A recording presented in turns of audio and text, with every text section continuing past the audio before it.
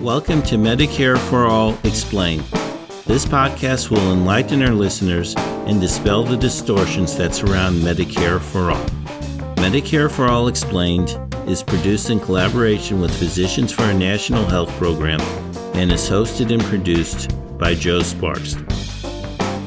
I'm your host, Joe Sparks. This is episode 25. Insurance companies are practicing medicine, and they are doing it in a way that if a doctor did that, they would absolutely lose their license. My guest, William Bennett, MD, is a pediatric gastroenterologist. He is an associate professor of pediatrics and an adjunct professor of urology at Indiana University. In addition, Dr. Bennett has an MS in both computer science and health informatics and has written and co-written several papers. Dr. Billy Bennett, welcome to Medicare for All Explained. Thank you very much for having me, Joe. So I would like to start. You recently had an editorial published in the Washington Post, and it was "Insurance companies aren't doctors, so why do we keep letting them practice medicine?" And I'd like to know, how do we let insurance companies practice medicine? Well, this is a good question, and I think this is the central thesis of what the op-ed was about, which is the idea that when insurance companies are allowed to deny a service that a patient's physician has recommended, then they are making a medical decision. And given the fact that insurance companies have never met the patient, they haven't examined the patient, in most cases they have done only a very cursory review of medical information, and then they still are allowed to make a decision. And then the worst part, of course, is that these decisions have important impacts on people's lives. And we have decided as a society that in order to make those kind of decisions, you need, a decade or more of training, and you need to have a relationship with the patient for whom you're helping make that decision. And so for us to pass this along to insurance companies, simply because they're attempting to control costs, I believe is basically practicing medicine. Do you know who are making those decisions or how they are making those decisions? So in most cases, insurance companies have some guidelines that are set out, and then they have reviewers, typically who are not trained medical professionals, who then look at some basic facts that they have, related to the patient, like which diagnoses do they have, how old are they, and so forth. And then they follow these guidelines and then issue a denial. This denial then gets communicated to the patient and the doctor, usually in writing. And then only if the patient and or the physician files an appeal, only then does it actually reach an actual medical professional. So you said only then does it reach a medical professional. What happens then? So usually then there is what's called a peer-to-peer. And the idea is that you have a doctor that works for the insurance company who speaks to the doctor taking care of the patient, and then they discuss the case. And then the insurance company doctor is able to say, okay, this is standard of care. That sounds like a great idea. In practice, if it actually were implemented the way that they describe it, then it might actually work. But unfortunately, and I think I can best illustrate this with an example. So I'm a pediatric gastroenterologist, and there are not very many of us in the country. There's about 25 or so in the state of Indiana, for instance. And if a decision has to be made about what to do for a complex GI problem in children, then really only a pediatric gastroenterologist would be qualified to make that decision. But unfortunately, the insurance company doesn't get that specific about it. It's simply just a doctor of some kind. I've talked to obstetricians. I've talked to retired psychiatrists. I've talked to internists. I've talked to family practice doctors, none of whom are even remotely qualified to render an opinion about a medical decision, related to one of my patients. So yes, there are doctors that are involved in these peer-to-peer discussions, but they are not even remotely qualified to say whether or not it's a reasonable medical decision. Let's go back a moment. But these same doctors are making the decisions about what is the standard of care? So it's actually not usually those individual doctors. They are usually responding to a policy that the insurance company has set down, which is basically to say that, based on these clinical guidelines or based on whether or not there is, a randomized controlled trial for this particular treatment, we will or we won't cover this. And unfortunately that doesn't take into account the individual circumstances, for that patient. And actually in medicine in general and in pediatrics specifically, most medical decisions are not made based on existing clinical guidelines or existing evidence. In most cases, we have to make our best professional opinion, often in a complex situation. And so most of the time, the thing I run into is I have a patient that has Crohn's disease or ulcerative colitis, which are these really severe autoimmune diseases that affect the digestive tract. And then we have to decide what kind of medicine we can use. And most of these medicines are extremely expensive. Unfortunately, most of them are not FDA approved for use in children. And so then insurance companies just say that. They say, we're not going to pay for it because this is not FDA approved. But there are no other good options other than taking out huge segments of the child's GI tract. There isn't a good way to manage these problems. And so whenever we prescribe these off-label, it's an easy thing for them to say, oh, I'm just trying to protect patients, or I'm just trying to only do what's been, pay for what has been proven to be effective. But if we don't have other options, then while we wait for the insurance company to pay for something, meanwhile, this child is in and out of the hospital, is missing school, is suffering, is losing weight, is malnourished, and they're not aware of these things. That isn't something that they take into consideration. And if they're not taking into consideration important medical facts about a patient, and still making a decision, then they're essentially, attempting to practice medicine. And, I would say that any practitioner that doesn't take into account those important details, then that's malpractice. And so I would go one step further and say not only are insurance companies practicing medicine, but they're doing so in a way that if a doctor did that, they would absolutely lose their license. Okay, so what you're saying is when you're recommending these medicines, what I would assume would happen if a patient comes in with something, you would try what's considered the best practice, and if that doesn't work, you're going to move on to other things. Exactly right. In my most recent podcast episode before this, I had a doctor on, Dr. Victoria Dooley, and she described a case where a patient has asthma, and the insurance company just decided they weren't going to pay for the inhaler that was working. She didn't change jobs, and the company didn't change insurance companies. And this just seems completely arbitrary. Have you experienced anything where you think the insurance company is making a completely arbitrary decision? Yes, absolutely. I would say the denials that we get fall into two categories. They're either denying something where we're trying to escalate care or try a new medicine when nothing is working that we've tried so far. And that's probably 3/4 of cases. And then the remainder tend to be things where somebody's been on a medicine often for years, which have been effective at controlling their disease, keeping them out of the hospital, letting them live a normal life.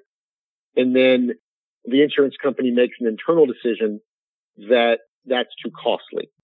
And the other kind of more frightening thing that occurs is insurance companies negotiate with pharmaceutical companies to have a formulary in place where they have to use the version of the drug or the specific drug in that class in lieu of other things, even if they've been on something for years that's been working. So I would say it's not even arbitrary. It's probably worse than that. It's financially motivated, or it's based on internal negotiations between an insurance company and a pharmaceutical company. And again, neither of those entities know the patient or even remotely qualified to make these kind of decisions. And so then the decision is profit motivated, or at the very least cost saving motivated, because these are often expensive patients and they're looking for ways to make broad sweeping changes across all of their patients that will save them money. And if they can get a 5% discount, in how much they'll pay for a drug, then they're going to be highly motivated to change that, whether somebody has been on something that's worked or not.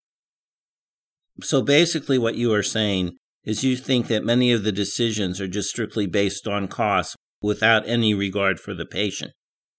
Yes, I would say that the vast majority of decisions, not just most of them, and not just a big portion of them, the vast majority of the time, that is the motivation that insurance companies have, is relative to cost, not patient outcomes. If they were concerned about patient outcomes, then they would be much more focused on carefully reviewing clinical data and making decisions that are based on what the patient needs. So it sounds like we basically have a corporate-run health insurance system without regard for the patient. We absolutely have that. And unfortunately, that, a lot of that practice does also, appear in public forms. So there's commercial insurance, which is, these tend to be national companies. You have, Medicaid, which is run at the level of the state, and that is often farmed out to private companies. So not only do we see it when an insurance company denies it from private insurance, but we also see the exact same thing happen whenever they're running Medicaid. And then add in the fact that the people that are in charge of insurance companies are the same people, the same executives, the same physician reviewers, often work for Medicaid. There's a lot of interchange in employment in the industry.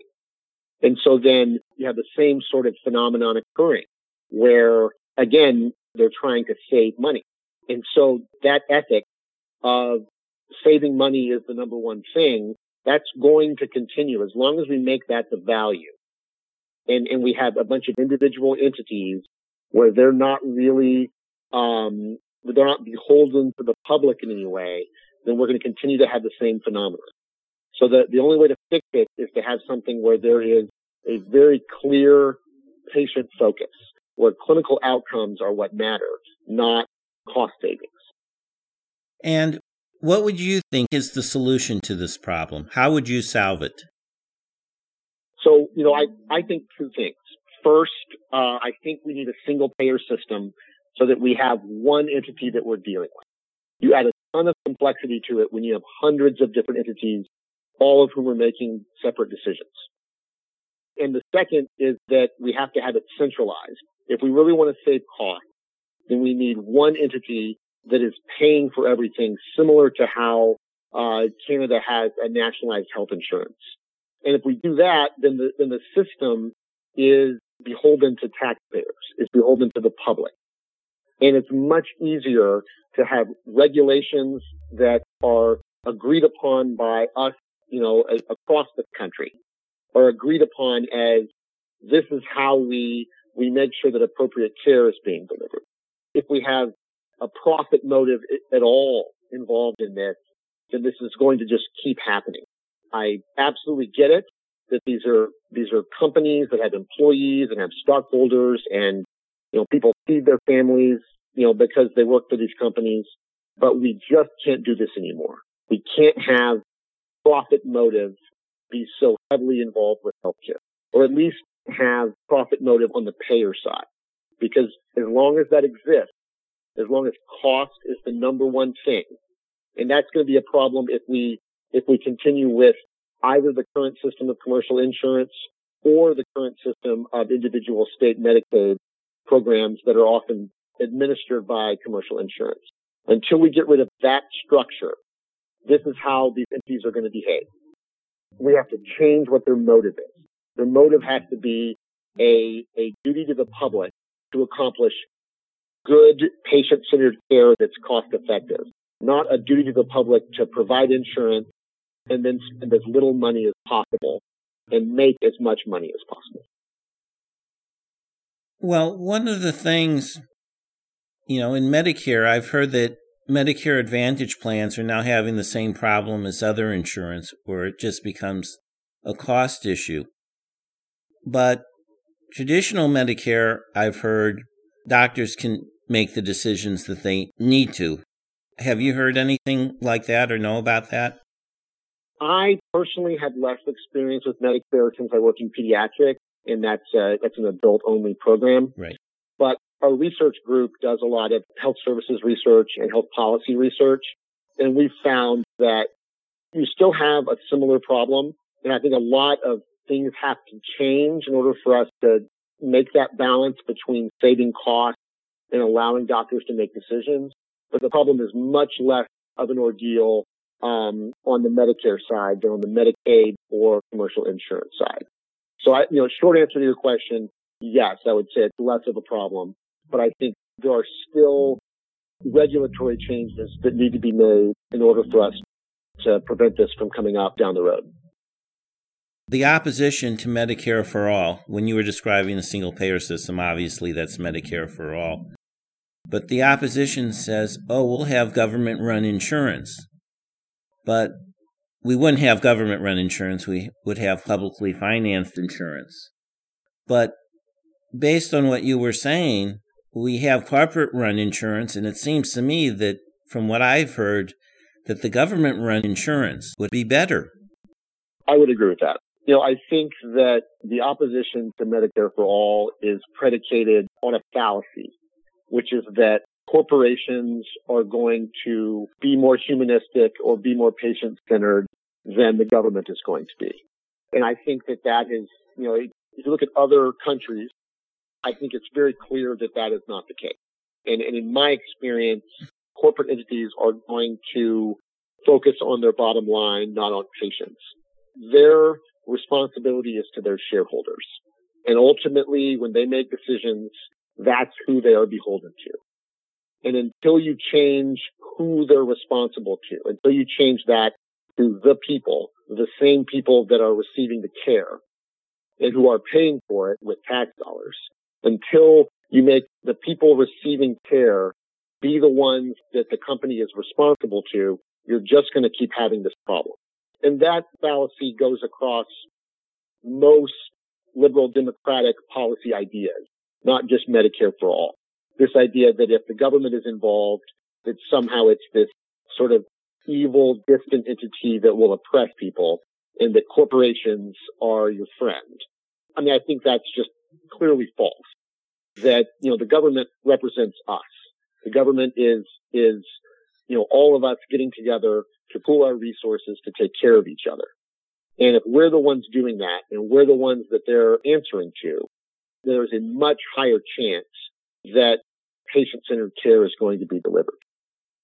I also think that there's evidence that just in the sort of three-part system that we have of commercial insurance, Medicaid, and then Medicare/VA, that you see decreasing profit motivation, decreased cost focus versus more patient-centered focus. Granted, there are other things you have to contend with, for instance, which is like, for instance, Medicaid and Medicare pay doctors less, pay hospitals less, pay pharmaceutical companies less, but then they still approve the care. And the side of the argument that I'm most concerned about is patients not getting what the doctor thinks they need. And if we have to talk about how much things cost as a separate argument, that's like an economics course in and of itself. But we can't have, regardless of the situation, we can't have the payer dictating what happens to the patient because they're not qualified to do it. They will make the wrong decision and it will result in worse outcomes for the patient. I would certainly second that. And I would also say you touched on something that drives me crazy. And that's the assumption that private companies or the free market is always more efficient than the government. And when it comes to healthcare, that has proven absolutely not to be true. Every country that has a national health program, every developed country, generally it costs a lot less than it does in the United States, and they have better outcomes. In fact, our health outcomes tend to be towards the bottom, as I'm sure you know. Well, I mean, I would say our average health outcomes tend to be towards the bottom. Yes. And that means the problem here in our country is not lack of access to care or lack of high quality care or even, getting care paid for. The problem is that there is this massive disparity, that we have a underinsured or uninsured underclass that receives poor quality health care. And then we have 10 or 20% of people that receive excellent health care. And I would put myself as a healthcare consumer in that second category. My daughter has a chromosome deletion and, receives about $120,000 a year in medical care. And, she sees 6 or 7 different specialists, but I can text to these people and ask them questions. I can call and be seen in the office the next day because they're my colleagues. I have as good of access to healthcare as anyone can get. But clearly we don't do that for everyone. If you don't have knowledge of how to navigate the system, if you don't have sufficient financial resources to be able to take a day off of work, all of a sudden, if one of your kids gets sick or you get sick, then the care you receive is going to be worse. And so, that's one of the more heartbreaking things about our system is that we're an extremely wealthy nation that has more than enough resources to provide healthcare for everyone, but we don't. And we draw that line along socioeconomics. And then there's a whole nother spin to it that is even more troubling to me, which is beyond the socioeconomics. We tend to have much worse outcomes for people of color or any sexual minority youth, LGBT individuals, women, versus men, immigrants versus citizens. And that's just heartbreaking that we're treating human life as having a different value for people that have more resources or who are not people of color. There's absolutely no reason for that. But until we have a single payer system that has regulations in place and clear expectations in place that won't happen, this is going to just keep happening. Unfortunately, what you say is true, and, hopefully we can do something about it. Before we end, would you have anything that you would like to add? Well, I will relate a personal anecdote. So, over the past few months, my mother was diagnosed with an invasive type of cancer that eventually spread to her lungs and her spine. And she's in her 60s. And prior to starting on Medicare, she had a lot of financial hardship related to the healthcare that she received. Many thousands of dollars that she had to pay out of pocket every year. And this is somebody on a fixed income pension. She was a retired nurse. And then whenever she switched over to Medicare, it was a whole different ballgame. She no longer had to worry about that. She had all of her cancer care was paid for by Medicare. And then over the past few months, she had a major operation that cost well over $200,000 and chemo and radiation and all these things. And it, would have wiped her out financially if she hadn't yet been on Medicare. And so that's probably my biggest experience with Medicare is seeing my mother transition from being on commercial insurance that she had to pay for over to Medicare and how much easier it was for her to receive care. And I would hope that everyone could have that kind of time series analysis where they could see just in somebody they love the difference between what commercial insurance will do and what Medicare will do. And we can't keep doing this. This is completely unsustainable. And the longer that we wait, the longer that we allow corporations to make these decisions, the worse it will get, the more entrenched it will get. In the current election coming up, the idea of Medicare for all is a huge policy issue, probably the biggest one. And you have massive opposition to it from half the country, most of whom would massively benefit from it. So I don't know how to fix that problem other than to just have more education about the economics of how you can adequately finance healthcare. And I think that it's very clear in the 21st century that there is not a way to effectively finance something as expensive as healthcare from the private sector. It has to be transitioned to be a universal human right. And we have to band together as a society to make that decision and to pay for it.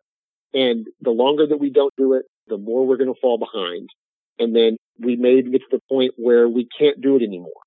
And we get relegated to being even worse than we are now as far as health outcomes. And then that affects the economy. That affects politics. So this is a huge, huge issue that we have to solve now during this election cycle. I would second, third, and fourth, all that. I would also like to say I would like to wish your mother the best. And I really appreciate that. Thank you, Joe. You're welcome. So I wish your mother the best. And Dr. Billy Bennett, thank you so much for being on Medicare for All Explained. It's my pleasure. Thank you, Joe. You have been listening to Medicare for All Explained. Information about this podcast can be found at our website, MedicareForAllExplained.org. The music for this show is Super Bubbly by Jesse Spillane. The logo was created by Lily Sparks. Thank you for listening.